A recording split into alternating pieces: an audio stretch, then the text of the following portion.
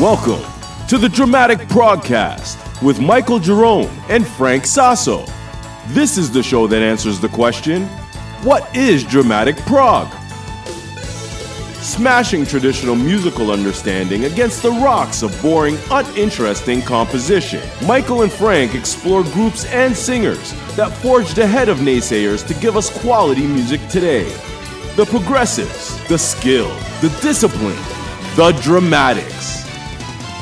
Now, here are your hosts, Michael and Frank. Yo, peeps. Frank Sasso here. That's right, Frank Sasso on the inaugural episode of Dramatic Prog. What the heck is Dramatic Prog? Well, just hang on, all right? Calm down. We're going to get to that in a second. This is a music podcast. It's all about music, especially the magic that is Dramatic Prog. Again, what the heck is Dramatic Prog? Again, I say, calm down. We'll get to that. I have with me the creator of Dramatic Prog himself, the creator, Michael Jerome. What's up, Mike? How you doing, Frank? Good to see you, my man. Everything good? See you. Everything's good. Looking good, man. You been working out? With you. Mike and I go to the gym together. It's quite the experience in the locker room. Mike and I have been going to the gym now together for what? However long. Maybe a little more than a year, maybe? I think so. Something like that. Well, Mike and I met at the gym in New Jersey, of all places. I heard somebody blowing a trumpet in the locker room one day, and it turns out it was Mike blowing his nose. And like any true musician, it sounded like Count Basie Orchestra was warming up. I'm like, my God, is that coming out of somebody's head?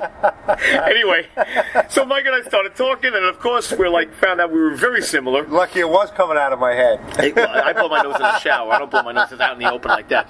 I'd be embarrassed. But you, my friend, you have little to be embarrassed about, because you are quite the musician. I gotta say, I had heard a recording of some of your music that you eloquently refer to as dramatic prog, which I'm still a little, hazy on the meaning, I grasp it, and then I feel my understanding of it, slipping away like smoke. No, come back! I understand it, but I don't understand it. And then, it slips away. And then when I see you, we start talking, I get it again. But for the listeners, for the benefit of the listeners, what I want to do is, I want to go through some different genres of music, and I want you to give basically the description of said music for anybody out there that maybe doesn't know what progressive rock means, or what denotes classic rock. What does that mean? What does pop really mean? I'm just going to go through a few of them, and then we're going to lead up to how dramatic prog, what it is, and why it matters. Is that cool? Sure. All right. First of all, progressive rock. How would you describe progressive rock? Do you have any examples of bands or groups that we can maybe think of? Yes. Help explain that? Yes. Pink Floyd, yes. Emerson, Lake and Palmer. Mm-hmm. Genesis, before Phil Collins started singing, when Peter Gabriel was still their vocalist. When Collins was still on drums. When Collins was still on drums. Okay. Genius of a drummer. Why do they call that progressive rock and not just rock? Well, progressive was actually a term that was started. The first time I heard it was at WMMR in Philadelphia in the early 70s. Okay. When they said WMMR, progressive rock, meaning it wasn't just silly pop music for dancing teenagers anymore. In other words, the Beatles had put out Rubber Soul in 1965. Okay, yeah. And that changed rock music from just being a teenage phenomenon into actually an adult art form that was looked at like Picasso in art, or like Shakespeare in literature. The cover of that album alone, just the cover, it was unnerving a little bit. It looked like it was shot through a fisheye lens camera. Yes. And you have Paul looking aloofly off camera. Yes. John looking dead at you, but he has one eye looking at you and one eye is looking off. It was just very disturbing. It was, and because what you saw with that photograph were the Beatles weren't kids anymore. They were men. These were 25, 26-year-olds who had been, when they were teenagers, they were playing in Hamburg. They were playing for in the 17, 18 years. They were playing in the red light district of Hamburg. Right, sure. That's where they cut their teeth. That's where they honed their live shows. Right. And what you saw about that was they're adults now. and they were making adult music. The lyrics were poetry. Sure. It wasn't just some silly "I love Bobby Sue" anymore. Right, or I want to hold your hand. And the chord changes. Their chord changes were outrageous. What they were doing with keyboards and guitar and bringing in orchestral instruments with their producer George Martin was absolutely mind-boggling. And then when they did Sgt. Pepper, and even before that, Magical Mystery Tour, oh my goodness, I thought those were the first progressive rock records ever, because they incorporated classical music, jazz, orchestration. Right. It wasn't just 4-chord pop anymore. These were very complex songs and harmonies and structures that could actually be notated on sheet music and passed out to a classical orchestra, and the London Symphony Orchestra could do an arrangement of it. Sure. So those were really the first progressive records, I think. So progressive, the very definition. Just what it says. There's a progression. So it's not like the Beatles had this perennial character that they would always go back to. That would not be progressive.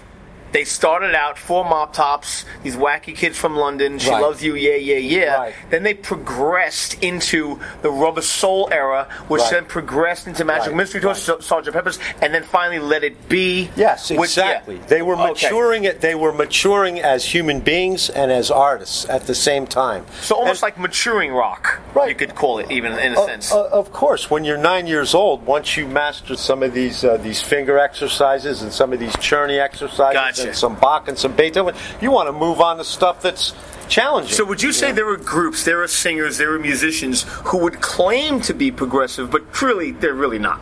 Yes. In contemporary music right now, or within the last 10 or 15 years, the band Tool and an offshoot of them called The Perfect Circle. The Perfect Circle. And a British band called Muse. Mm-hmm. I think they very much fall into the parameters of progressive rock. Because so they do fall into that? I think Muse does.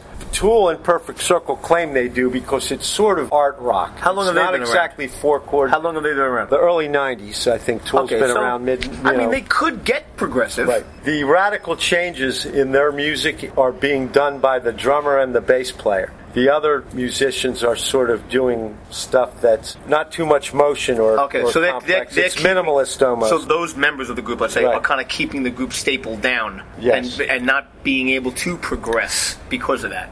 The drummer is not just playing a 4/4 rock beat through it. He's changing. There's a lot of crazy time signature changes that is reminiscent of what Bill Bruford used to do in Yes, and what Billy Cobham used to do in Mahavishnu Orchestra. Gotcha. So there are elements of that I consider progressive. I don't know if they would describe themselves as progressive, but I've heard people say, that's the new progressive rock, those guys. And I'm like, well, We'll see what, time will tell. Right. All right, what about classic rock? Classic rock is, again, probably from about the mid-'60s till about 1980. That like sort Zeppelin? of encompasses... Yes, they're sort of... Zeppelin's very progressive. See, I wouldn't say Zeppelin is progressive. But Zeppelin, for me, I feel like if you hear one Zeppelin song, you've heard them all. No, take any Zeppelin album, even from their first through whatever, and listen to it.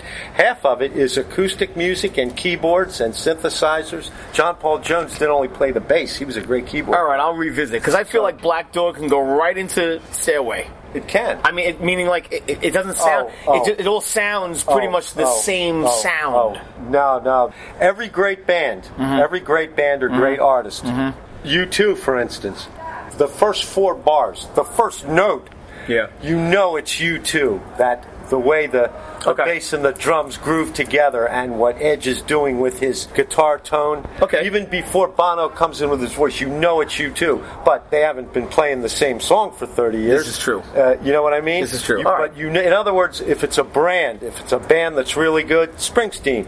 I was just going to ask you a question about Springsteen just now. Right. You read my mind. You know it's him right away. But if it's something you haven't heard before, you want to hear what he's going to... But then you might think it's Billy Joel. Because I just had this conversation with my wife. We're in the car the other day. She puts on the radio, and I think I'm not sure if it was Piano Man. It might have been Piano Man. I forgot what it was. And she goes, "It sounds like Springsteen." And I'm like, "All right, let me throw this out to you. How would you categorize Springsteen and Billy Joel?" Their styles are quite similar. They started in progressive and classic rock. I'll play you a Billy Joel record. It's very progressive. Same with Springsteen's first 2 records. Very progressive. a lot of complex keyboard things David Sanchez had going on. I feel like there's a bug coming on. Right, but Springsteen was, like Billy Joel, a working class poet. Okay, yes. Who was part Bob Dylan, part Beach Bum, part Long Island Street Kid. Yeah. All rolled into this fantastic...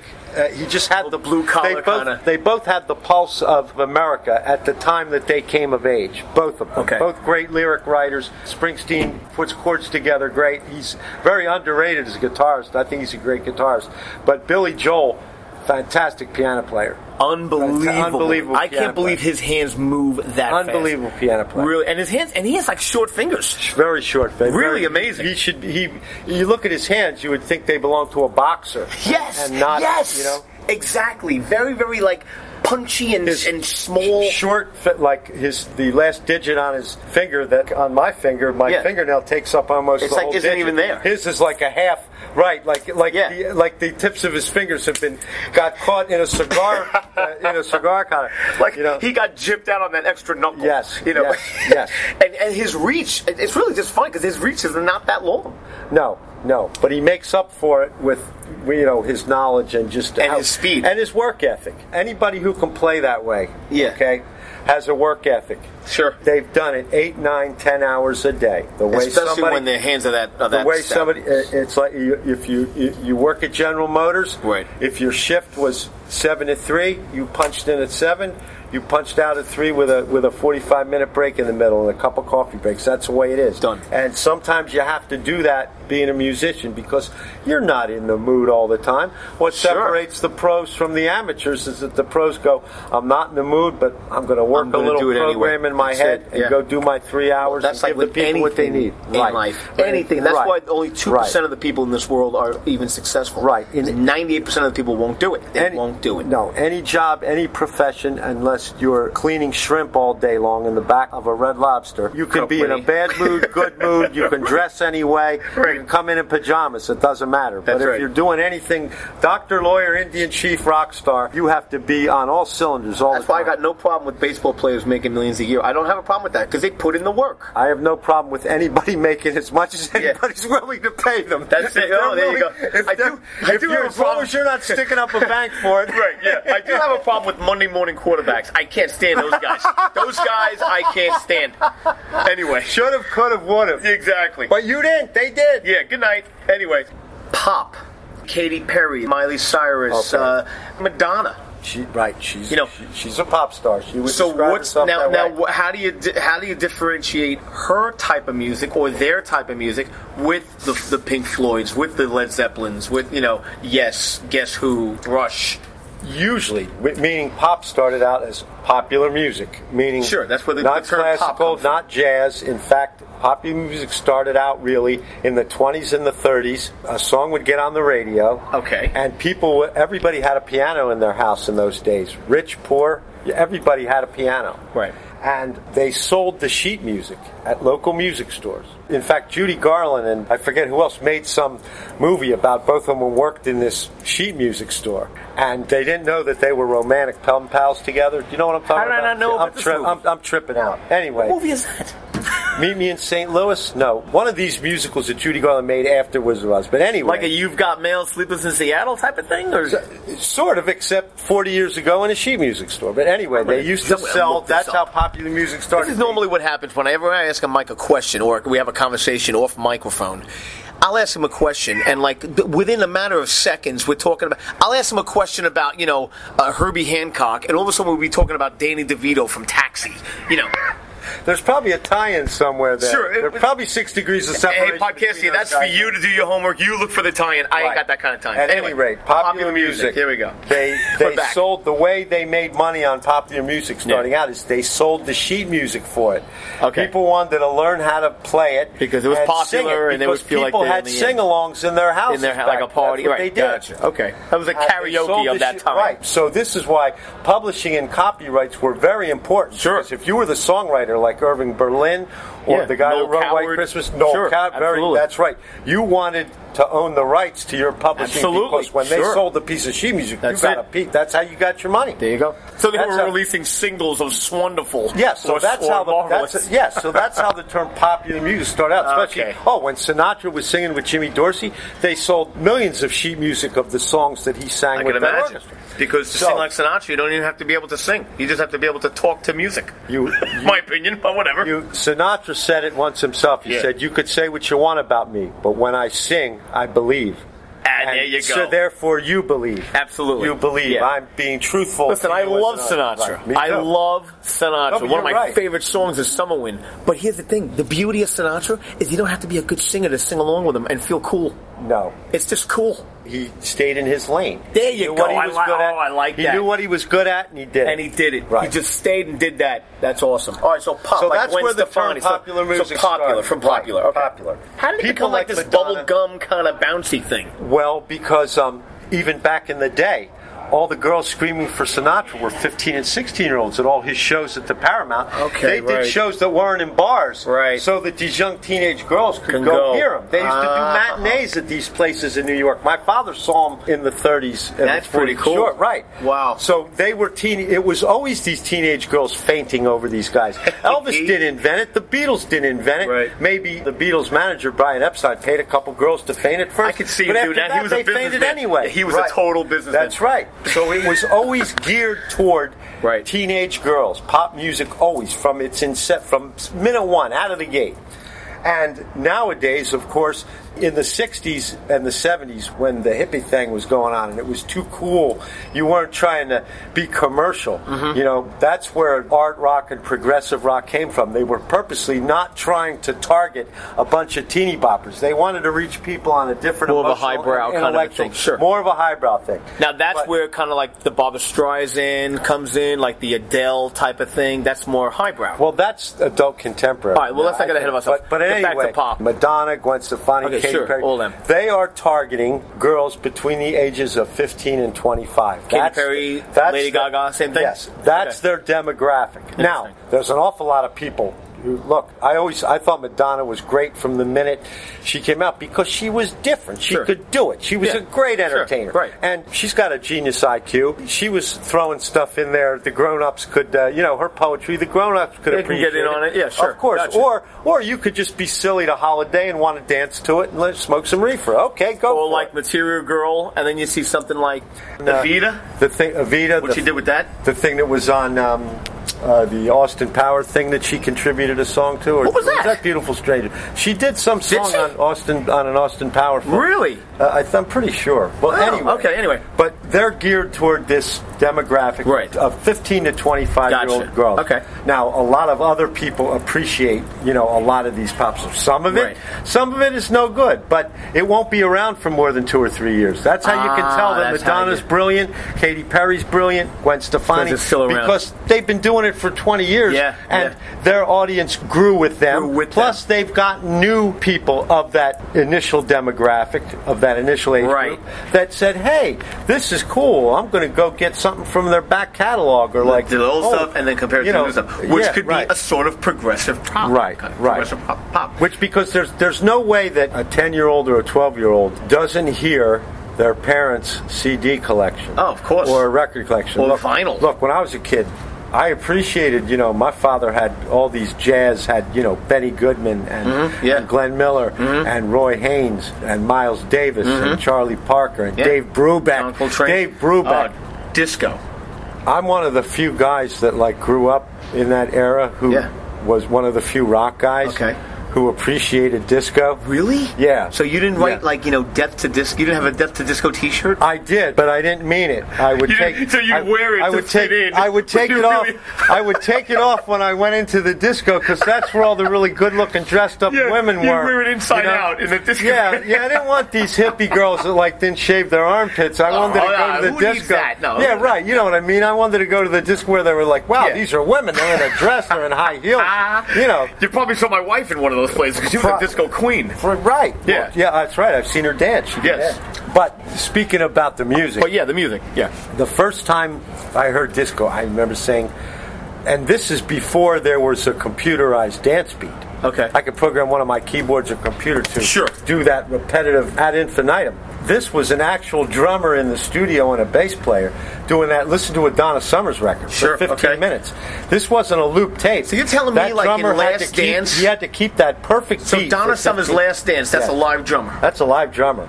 Really? That's a live drummer. On tape, on analog tape. If I'm wrong, let somebody speak up and say, no, we looped the tape, or let some producer call up and say it wasn't done that way. Podcast, let us know. If you're in the know on this, let us know. Dramatic Prog, click on Contact Us, leave us a message, and we'll address your question on the next episode. Sure, because this is before digital recording. Everything was on analog tapes. Wow. So the only way to change what went on that tape is to, like, lay down a new track. That was like, it's like Donna, we need you back in the studio. Pete Townshend from The Who says, oh my God, he says, when I listen to our records, I can actually tell where I took a razor blade and cut the tape. Wow, I used to do that with video. Because they were on a budget. Right, yeah, of course, you move it, you put it in the tape machine. We didn't even have that. We actually did it literally by hand. Well, yes, this is by hand. On a light box. Put it in the machine, but you move it back and forth so you can hear just where you want to cut. Where that break is going to be, And you cut it. And I miss those days, And some producers and engineers were got so good at that, because here you had Jimi Hendrix or somebody taking this great solo, and all of a sudden he just ran out of gas, but they wanted to keep that 2.5 minutes of guitar, right. So they would cut the tape or splice it or start a new one and you can't hear that audio seam. You can't hear it. They got that good at it. They got that good at it. And if it's just guitar, keyboards, or horns, that's one thing. You just wait until there's a break and cut it. But drums and bass, you really had to be good at it. All you guys out there that use things like GarageBand and Audacity and Adobe Audition, any of those sound editors, Avids even, those interfaces, those menus are designed after the old equipment that we used to use to do this stuff with. I speak for myself. For video, we used to have 2 Sony RS-232 Sony decks. We would go from deck to deck to deck. We'd have these big wheels that we would jog shuttle through frame by frame by frame, cut it with this big kunk sound. I mean, it was crazy.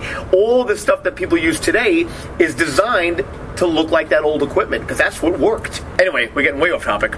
But disco. So you appreciated disco, and if you hear something today, do you hear something today that sounds like disco? What sounds like disco today? Is disco even still a thing? I've heard Katy Perry do disco. Anything with that beat, that dance at 1 and 3, that hustle thing, that hustle beat. Exactly. You hear the kick drum and hi-hat cymbal and the ride cymbal and the snare are doing this dance beat that is immobile. So what would you say? Cadillac what would you say this one is? And the bass sinks in with it. Lady Gaga does some great disco. Okay, all right. She had there's a disco beat, but it sounds different than the back in the day disco beat because it's got an electronic kick. Oh, there's a whole other thing. The drums mic'd a certain way. Whole enhancement. Absolutely. Right, okay, so we're coming in about a half hour. So check this out. All right. Let's now transition Dramatic Prog.